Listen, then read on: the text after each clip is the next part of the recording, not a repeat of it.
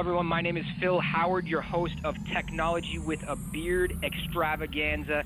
And this is the place where you come to learn, but also hear random stories of awesomeness where extraordinary people have become extraordinary. And today, I'm warning everyone right now that what you are about to hear is top, might be secret security stuff.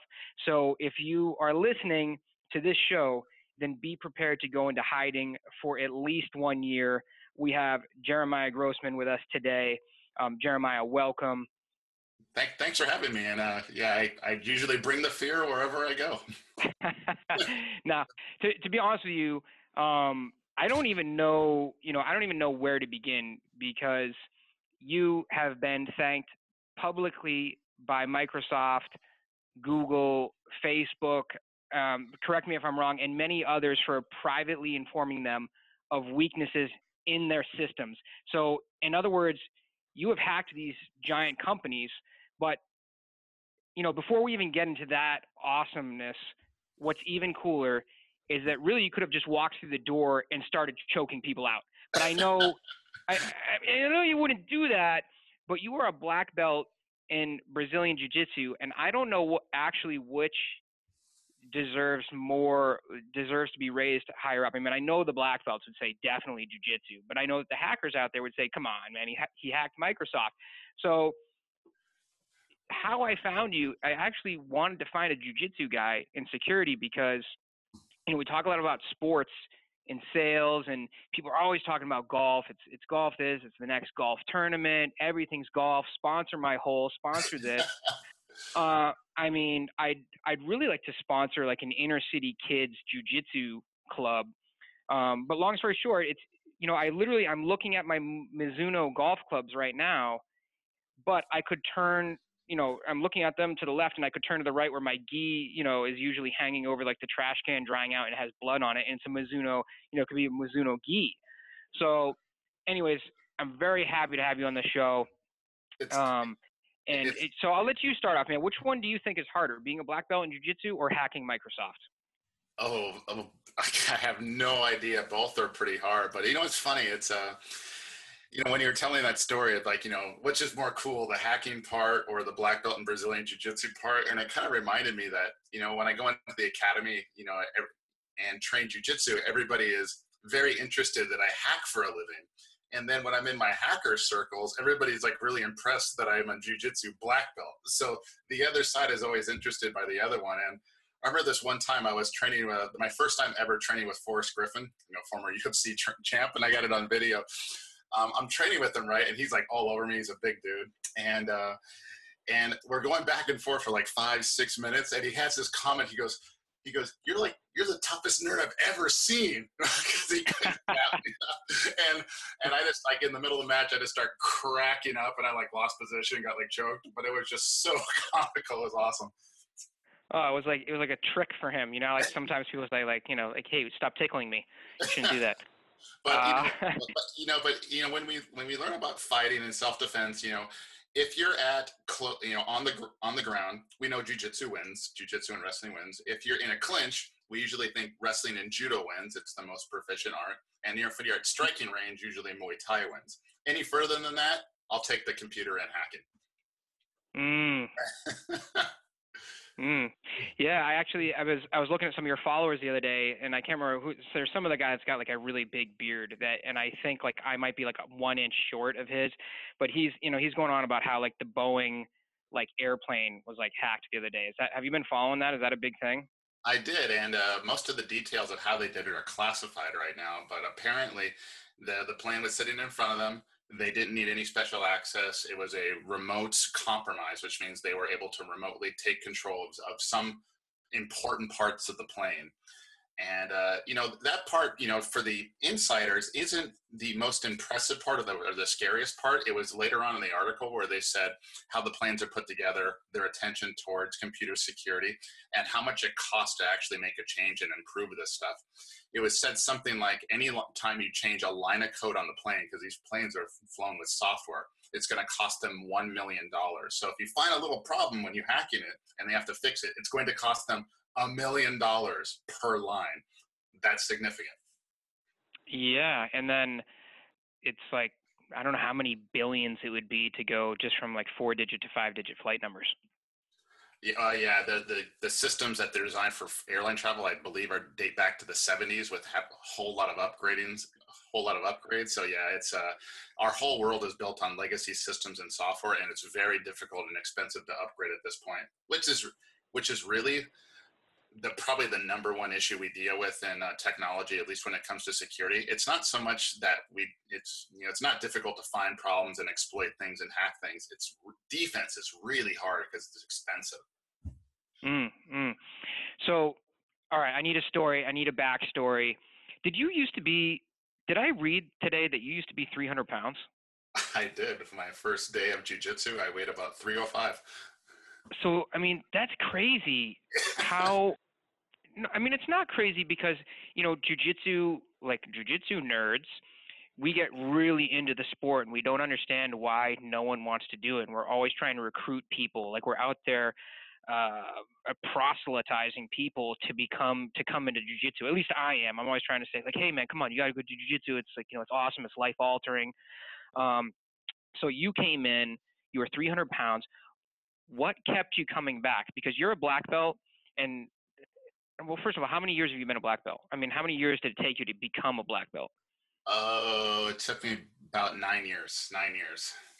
Okay, so that's, I mean, I would say that that's actually below the curve. I mean, I would think the average would be like 14 years or something greater. And, there's, Yeah, convention says it's about 2 years per belt, something like 10 years if you're consistent. So I was training, 3, 4 days a week, every week for as long as I can remember and just grinding it out. So I never really had any lulls. So I was able to complete it mostly on time. did you ever have like a dull drums moment or like they say people get stuck in the blue belts like myself? Like I've been a blue belt for, I mean, on and off for like 4 or 5 years. It's ridiculous, but I would like to tell myself I'll never give up because, I've moved and I've had kids and work got a hold of me and I've got 7 kids and, that can get in the way. But you know what I'm saying? What was kind of like what kept you coming back? Because to me, that's an amazing story. Well, what kept coming back is the same thing that got me started in the first place. So, a coworker, I was always a big UFC fan, like back to UFC 1 or 2. I was always a big UFC fan, and I heard about this jujitsu thing. Royce Gracie was just kicking the crap out of everybody on the ground, just 180 pounds, 6'1" guy. And I was thinking to myself, okay, I want to learn this stuff. I'm 300 pounds. I'm used to being physical, but I want to learn this stuff. So a coworker and I, we go down and he finds an academy and we walk in. I'm a big dude, and I'm from Hawaii, and it's a very fighting culture. And I grew up kickboxing, so I'm not like inexperienced when it comes to fighting. It's just growing up is kind of how you do it here. And so I get on the mat, in standard jiu-jitsu class. You do some warm-ups. I barely got through it because I was completely out of shape. And then you do some drills, you learn some moves, and then you spar. And I'm the white belt in the big 300 pound gi that doesn't really fit well, and I don't know how to tie my belt, all that sort of thing. And the instructor, as you know from day one, they throw you in there and you're sparring. So at the end of the class, it was time to spar, and he puts me with a 150-pound brown belt woman that was half my size. She was about 50, 55 at the time, half my size, twice my age, and I'm thinking, there must be screwing with me or something, maybe make me feel good or whatever. So as we started the match, you're sitting there, I'm looking at her going, okay, I don't want to hurt her. We shake hands and go. I don't really know exactly what to do, but I know I don't want to hurt her. And I don't even remember the move she did on me, probably some kind of arm drag. She arm drags, goes right to my back, and proceeds to choke me mercilessly. And I am like stunned. I'm bewildered. I'm like tapping on my neck, like fiercely trying to get her to stop. And in my head thinking like, oh man, she took advantage of me. I was being nice, so, Yeah. And So, I go, we're gonna go again, right? So I'm like, okay, no more Mr. Nice Guy. I'm gonna put her in her place, that sort of thing. We shake hands and start going. I swear to God, in 2.5 seconds, she's on my back again with the exact same move, choking me unconscious, and my eyes got really big, like, what just happened there? And this proceeded to happen over and over again for all of like the 4 minutes of stamina I had left in my body before I was completely spent and my ego was sufficiently battered. And so I leave the academy and I go and sit in my car, demoralized, frustrated, confused. And I sit there thinking, I have to keep training. This is interesting. It's good. It's probably going to be good for me. But more than anything, I can't go through my life as like, a male. My man card was just confiscated. I have to come back and learn, if nothing else, but to kick her ass. Like, that's just what I got to do. And they can say it, anybody wants to say it's sexist or whatever, but that's just what I was feeling in the moment. So I come back day after day after day, and I'm training with her and others, and I'm learning. And it took me about a year and a half later, to tap her. Is really what happened. And that was a big moment for me. And I remember telling her, and she just started cracking up hysterically. We're like great friends today. But that's really what, at least getting to like very near I think I was getting near to my blue belt by then. But yeah, that's kind of what kept me coming back, was that motivation. But over time, it was just, I didn't really care a lot about the belts. I think the purple belt was meaningful to me, and so was the black belt. But after that, I didn't care. I just wanted to get good. Yeah, like a lot of people, like I was talking the other day because, I'm like in the master, like I'm 41. So if I go to a tournament, I can actually like sign up to be in the masters, tournament part, which is like, 41. But when you become a black belt, it's like everything starts there, because there's however many thousands of black belts now. There used to not be a lot, but there's more now. And you could be going up against any number of black belts that has like 7 stripes on his belt that's just going to murder you. And especially in the masters ones, because these are grizzled veterans. They're only masters because they've been doing it for 20 years. It's not like, did they really lose a step since 30? Probably not. Yeah. Have you ever had to use in real life? Have you ever had, and now that you're a black belt in jiu-jitsu, have you ever had like a really like kind of a scary situation that was like an awkward situation where you shouldn't have been out in a back alley somewhere and actually had to use it? Not normally. I've only really had, since, in my jiu-jitsu career, only I had 2 bad experiences like that. And both were actually in a jiu-jitsu academy. So my work requires me to travel a lot. So I like to say I travel the world, meet new people, and I fight them. I do my security thing, I do my work, but I visited literally 100 academies around the world. And and usually I try to stick to the jiu-jitsu academies where they wear gis, because there's usually less ego problems and things like that. This one time I was in Atlanta and I had to go to an MMA gym, and I'm not opposed to it. I'm a black belt. It's okay. If somebody's world class, they're probably not going to hurt you. It's the ones that the muscle heads and the MMA fighters that maybe have 2 years of ground experience are the ones that you have to worry about. So, culture is a big deal in an academy, because it's an injury-prone sport to begin with, and you need really good training partners who don't want to fight you. They want to train with you and treat you as a training partner. But an MMA place isn't always like that. So I got paired up, because I was doing, the instructor was not terribly attentive, which is a telltale sign of not a great culture. But he pairs me up on purpose, because I'm an outsider, with I guess one of his fighters, the stereotypical MMA guy, bald head, ripped, 220, gnarled ears, tats everywhere, that sort of thing. And I guess he's used to rolling people over. So I'm looking at him, right, and I'm sizing him up, going, wow, he looks strong, he looks bubbly in terms of muscles, ripped. He probably doesn't have a lot of stamina, because it takes a lot of oxygen to run that amount of muscle. So I'll just see what he's got, and I'll just take it easy. So he comes forward real fast with like almost like a double leg, and I just arm drag, and I just like the brown belt showed me when on my first day, just arm dragged him and clipped his neck on the way by, and I had him tapped with a rear naked in about 5 seconds flat, which I guess really annoyed him. So I wasn't gonna and so he was probably a blue belt level and no more. Again, I'm a black belt, so I was just gonna be cool about it. But during our next session, he was really trying to hurt me. He was like grinding his elbows into my face, doing all those, chin in the eye sort of crap, right? And like, I'm not gonna tap to it. He's just trying to hurt me. So I decided to run him out of stamina. That caused him to exert more than I was, and then I started dropping knee on stomach into his rib cage to make sure he was suffering a little bit, to kind of lesson. And but I was pulling on his arm, pulling on his head, just to make sure he was fighting, but I didn't want to tap him. But I could see he was like near exhaustion, but there was going to be a problem. because I let him up again. He goes right back to his same tactics. I know there's, I can just feel it. There's going to be a fight. So I'm doing the whole risk management thing in my head, going, okay, while I'm training with them, the clock's ticking down. I'm looking where my stuff is because it's time for me to leave, and because the instructor's not really paying attention. So when the time is right, I slipped right to his back and I put him to sleep, knowing he's going to wake up in about 15, 20 seconds. He's going to be a little disoriented for 30 seconds after that, but he'll be fine. He's not going to be hurt. So I put him to sleep. I stand up and I walk directly over to my stuff. And now that he's sleeping, so he's no more of a threat. And I'm not mostly worried about the instructor and the other students. So I'm keeping my eye on the instructor as I'm walking out the door. And I can see the instructor look at me confused. He's going like, "Where are you going? We're not done yet." And he sees You're like, "I'm out." Yeah, he sees this guy sleeping on the mat, and he looks back at me, and I kind of give him a look like, "You can let me leave because you knew what you were doing, or we can escalate. What would you like to do here?" And that was kind of like the quick back and forth look. And he goes and attends to his guy, and I grab my stuff, and I was out of there. So that was probably the closest to like a real encounter that I've had. Yeah, it can get the egos can get crazy. When I walk in my school, there's like a nice little laminated sign right before you jump on the mat that says, "Number 1, every dog has his day." So don't, So my coach is Dan Semler. He was on the UFC on the show, but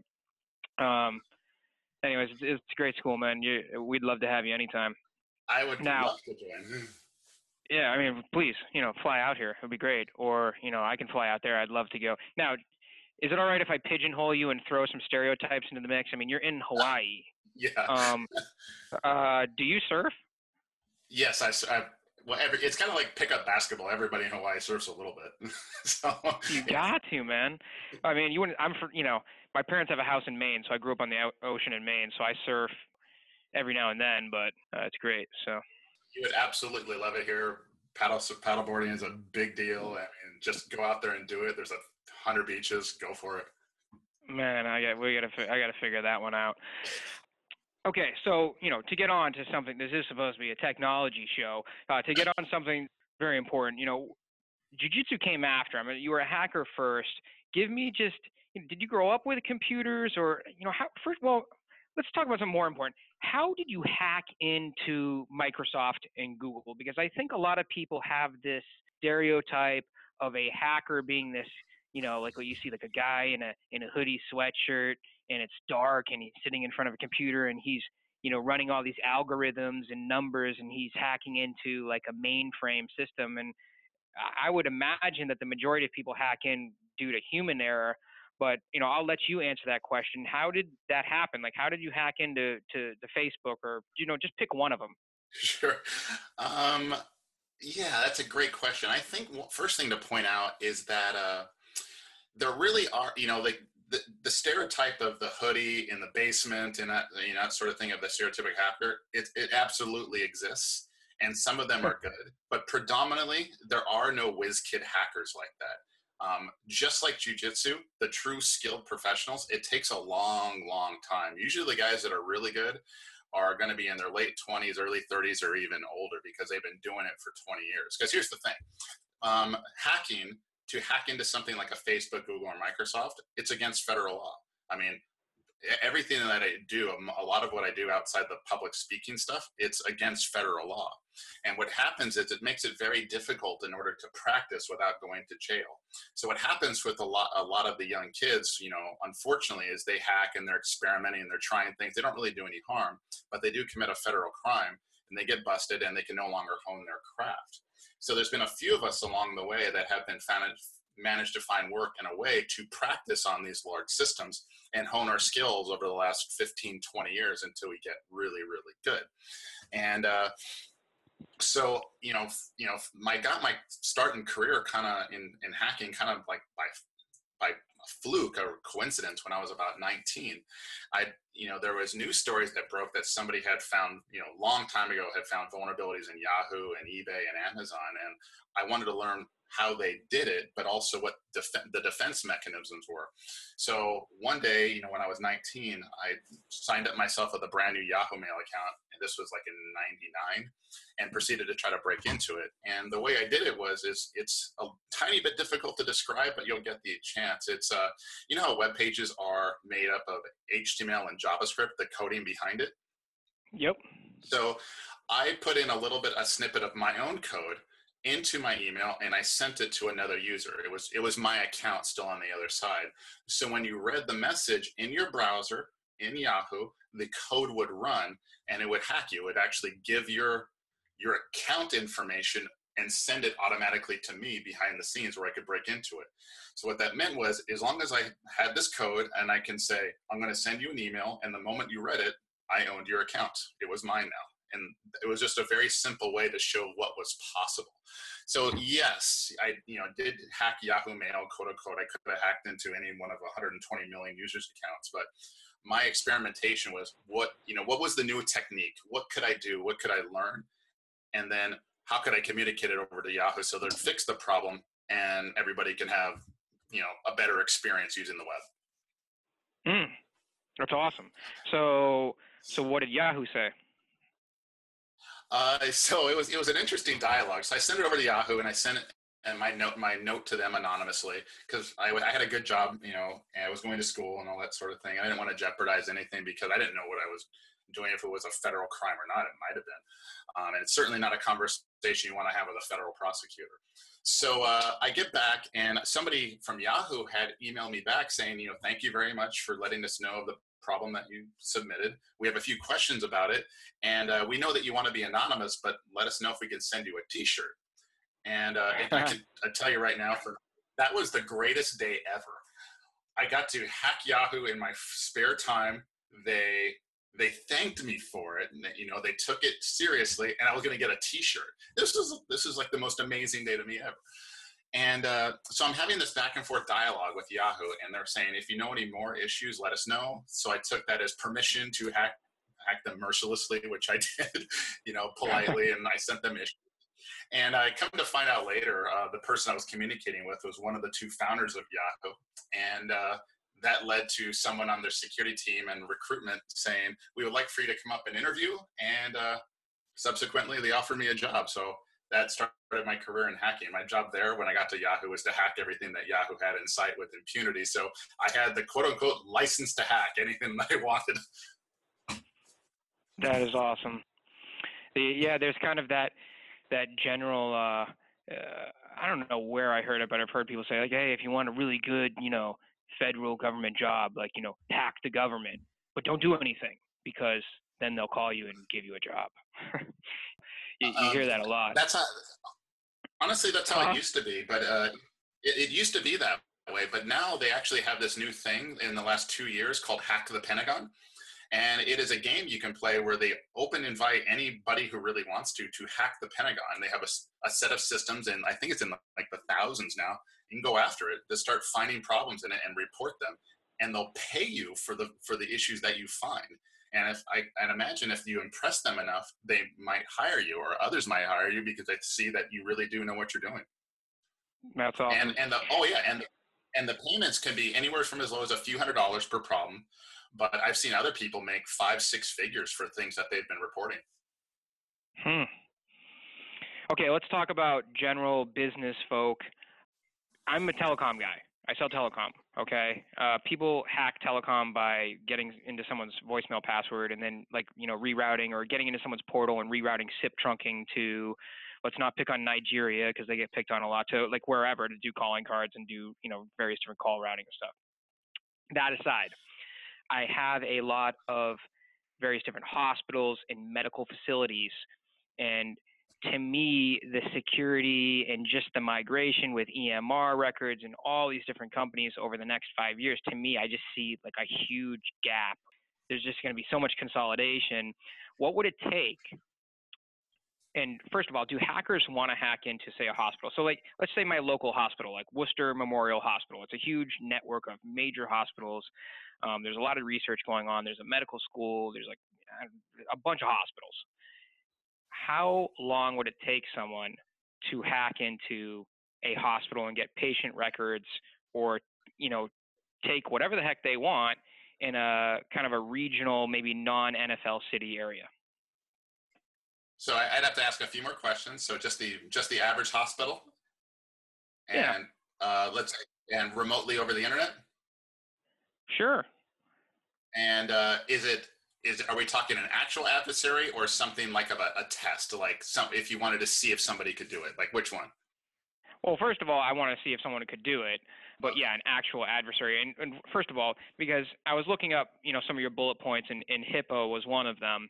Do hackers want to hack into a hospital and get patient information? Just curious. Oh Is yeah. that like a big? Yeah. Okay. For two reasons. The first one is that hospital records are fairly accurate with respect to personal and private information that they can monetize with identity theft and other things. So that's the data itself is very valuable to them. The other one is that they've been making a lot of money on holding hospitals down. They encrypt all the data on the network until the hospital pays money to unlock the systems. We call it ransomware. And hospitals have been all over the world have been compromised that way over the last 2 years. Some have had to pay somewhere between 50 and 100 grand on up to make sure operations get back, in shape. And so, yes, they're definitely a target.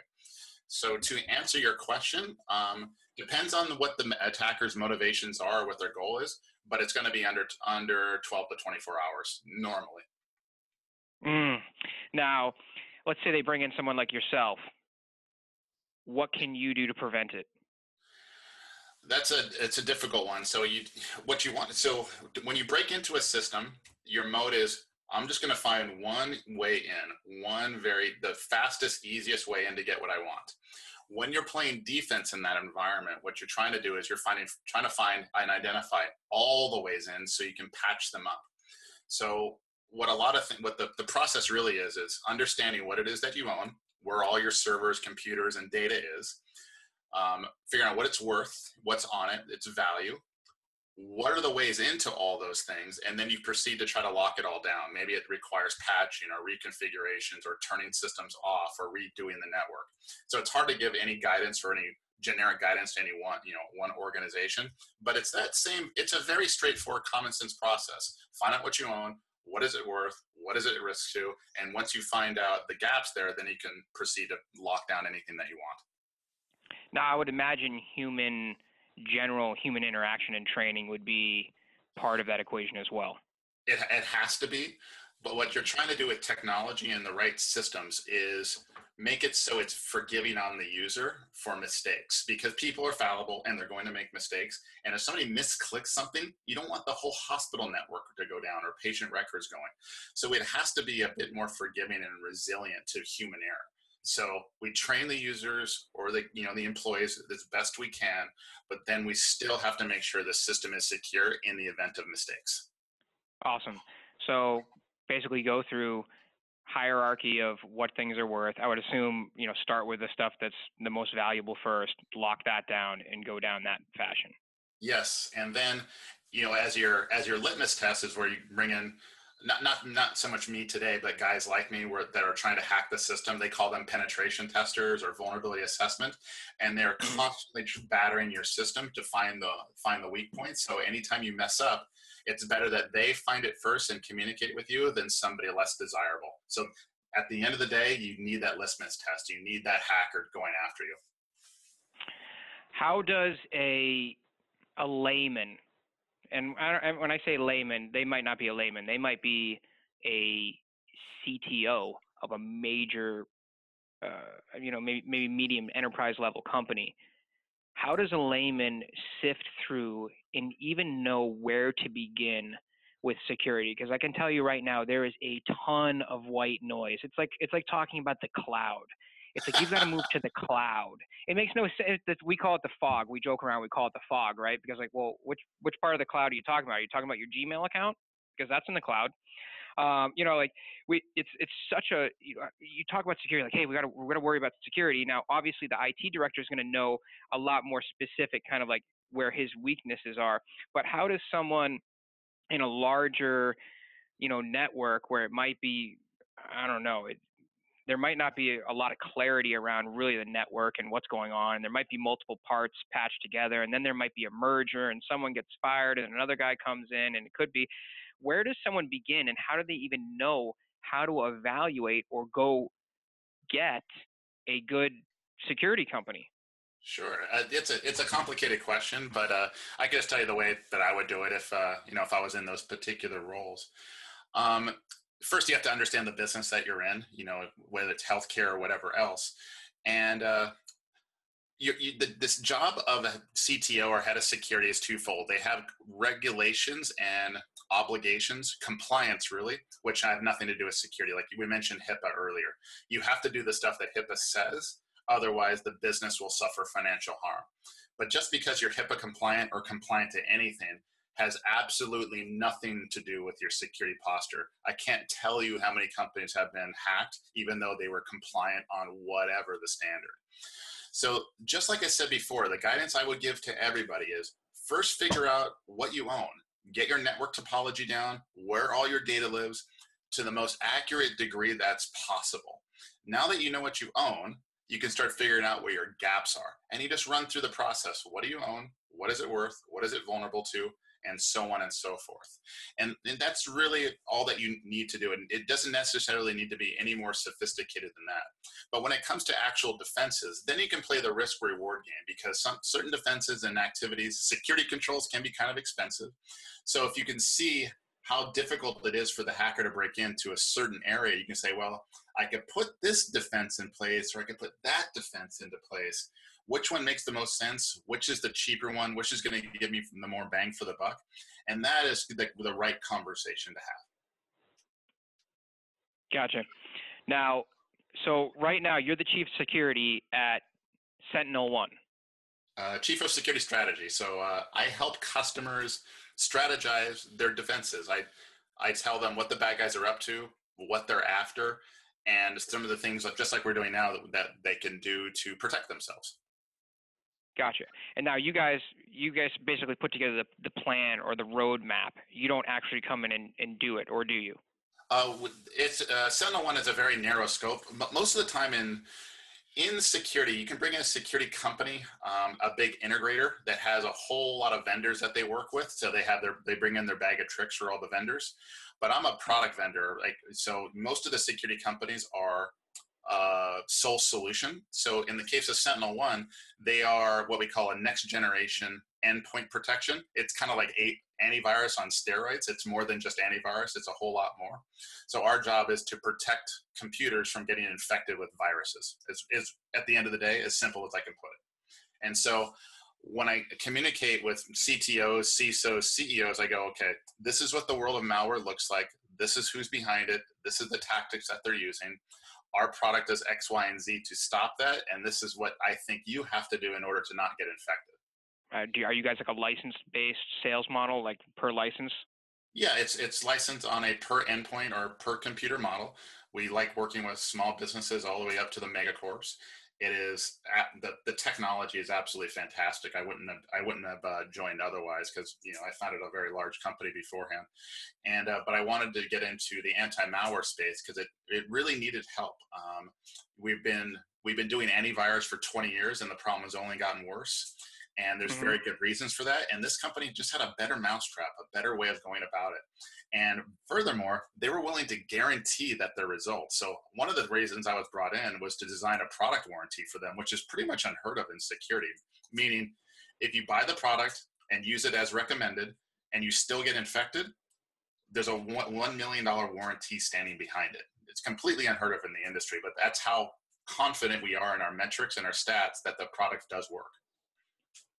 That's a pretty good warranty, unless someone like wires out by mistake 1.2 million due to some malware thing.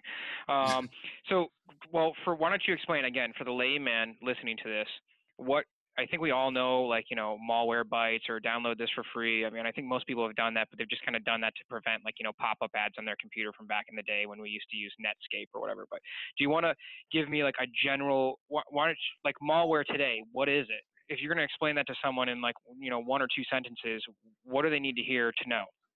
Malware is short for malicious software. It's software that does something to your computer that you really don't want it to do. It might encrypt your files. It might steal your passwords. It might liquidate your bank account. It's any software that you really didn't want on your computer, and it spreads very fast. It spreads very easily all over the place. And for consumers, here's the real problem. For the consumers, I couldn't even give you a good product for consumers that works. So if I was telling a consumer like guidance on how not to get infected with viruses, I would tell them, one, install an ad blocker. That's huge. Make sure your machine is up to date on patches. Uninstall Flash and Java because that's a major harbinger, and install two-factor authentication on all your online accounts. And with that, you're going to be safer than 99.99% of everyone. My dad said to me the other day, he's like, hey, he calls me PJ. Hey, PJ, he's like, is it normal that I've had to replace my credit card 8 times in 6 months? I'm like, no, Dad. Would this have stopped the old crypto virus, the fear of the Russians like logging in and locking all the files down, like you said, and then charging you $50,000 to get your business back online? There's no guarantee. So if you're running a small business, then there is a guarantee. But let's be honest, there is a guarantee with you. I'm $1 million guarantee. There is with me. There is a $1 million guarantee. I know the math very well. I've had to deal with these guys a long, long time, so I know what they're capable of and their tactics. So if you're a business and you're able to invest in security, then there are really good products out there that you would enjoy. I'm one of them. But the consumers are in a tough spot. The only other one I would add to that, the piece of guidance for both normal everyday consumers and businesses, is to deactivate or disable Word and Office macros. Those little automatically running programs in Excel or Word, those are a major conduit for viruses these days, and most people just don't know that. If you can disable that in your computer, you'll be light years beyond it. And that feature most nobody uses anyway, so you don't need it. So uninstall Java, Flash, deactivate macros, install an ad blocker, use two-factor authentication, those 4 or 5 things, whatever it is, and you're solid. You're good. It's not to say bad things still can't happen. It's just highly unlikely at that point. Okay, so in order to summarize the amazingness of this show, number 1, go down the street, find a jiu-jitsu studio where the instructor pays attention to people and there's not crazy people that are you're going to have to choke out and slip out the back door. Number 1. Number 2, if people wanted to get a hold of you. Sure. If people want to reach out to me directly, like search for my name on Google or go to jeremiahgrossman.com. There's tons of ways to hit me up there, whether it's email, Twitter, Facebook, LinkedIn, whatever. So I'm always available like that. Or you can go, same thing, directly to the SentinelOne website. Do a search for SentinelOne, and they have many different ways to get in touch with them to get a product demo. So I can help you do that. They can help you directly. But either way, we definitely want people to try out the product. We have hundreds, if not over 1,000 customers now, and the company is only like 2.5 years old. So it's been a wild ride so far. I'm enjoying myself. So if anyone wants to get a hold of you, they can certainly contact me as well. Obviously, you can get a hold of Phil Howard at phil@philhowardsales.com. You can find me at thehowardstrategy.com as well. Just enter in your information, put down, hey, I heard the show. I'd like to talk with Jeremiah or talk about security. Enter your information. I'll certainly put you in contact with him. Jeremiah, if you had one other message to deliver to the public, what would that be? And it can be 2 messages too, or it could be, something about jiu-jitsu. It could be, about security. What is that? I think what I've learned most in my time is being in computer security or was in jiu-jitsu. And I'm sure somebody said it before, but it's embracing that grind. It is that 1% better every day. Very little of what I've learned in hacking is cerebrally challenging, meaning it takes a real intelligent person in order to grasp. 99.99% of it, you just break it down into small chunks. You learn that thing and you learn a bit more the next day and a little bit more the next day. And jiu-jitsu is the same thing. 1 or 2 moves every class, 1% better. And you just keep doing that every single day. And maybe that works in every walk of life. But if you're willing to put in the time and grind it out and be consistent and disciplined and humble, that's going to take you so far, probably most anything else that anybody could ask for. It's just that determination to not stop and improve every day. That was the mind-blowing moment I was looking for. 1% better every day. It really, if people could just wake up every day and do 1% better, it's just a tiny bit more, there's no fallback. You just keep going after it, and you keep going after it. And the only, in jiu-jitsu, I mean, you've probably experienced this. I'm not terribly concerned about like the guys that are bigger, stronger, even better. I'm always concerned about the other guy who will not stop, who comes in every day, gets his ass kicked, and comes back and does it again and again and again, because I know there's going to be one day he just has that drive, and I'm never going to beat him again because he's going to keep doing it. Those are the people you fear, the ones that do not stop. Oh man, they're upset because you're tapping them at the beginning. They keep coming back, and you're like, darn it, I know this guy is going to tap me someday, and that's going to be it. I know exactly what you're talking about. It's going to be the last time you tap them, and like they're gone. So that's the one. So true, man. Hey, this has been a pleasure, man. Thank you so much for being on the show. I may have to ask you back for another show sometime if something comes up. I was thinking maybe we do a demo someday of you hacking into something crazy, and we just won't say it's you. We should definitely set that up for next time. It's been a pleasure, and yeah, I could probably sort out some kind of a cool hacking demo for the audience of somewhere, some kind. I have a few tricks up my sleeve. All right, man. Hey, thank you so much for being on the show. My pleasure. Have a great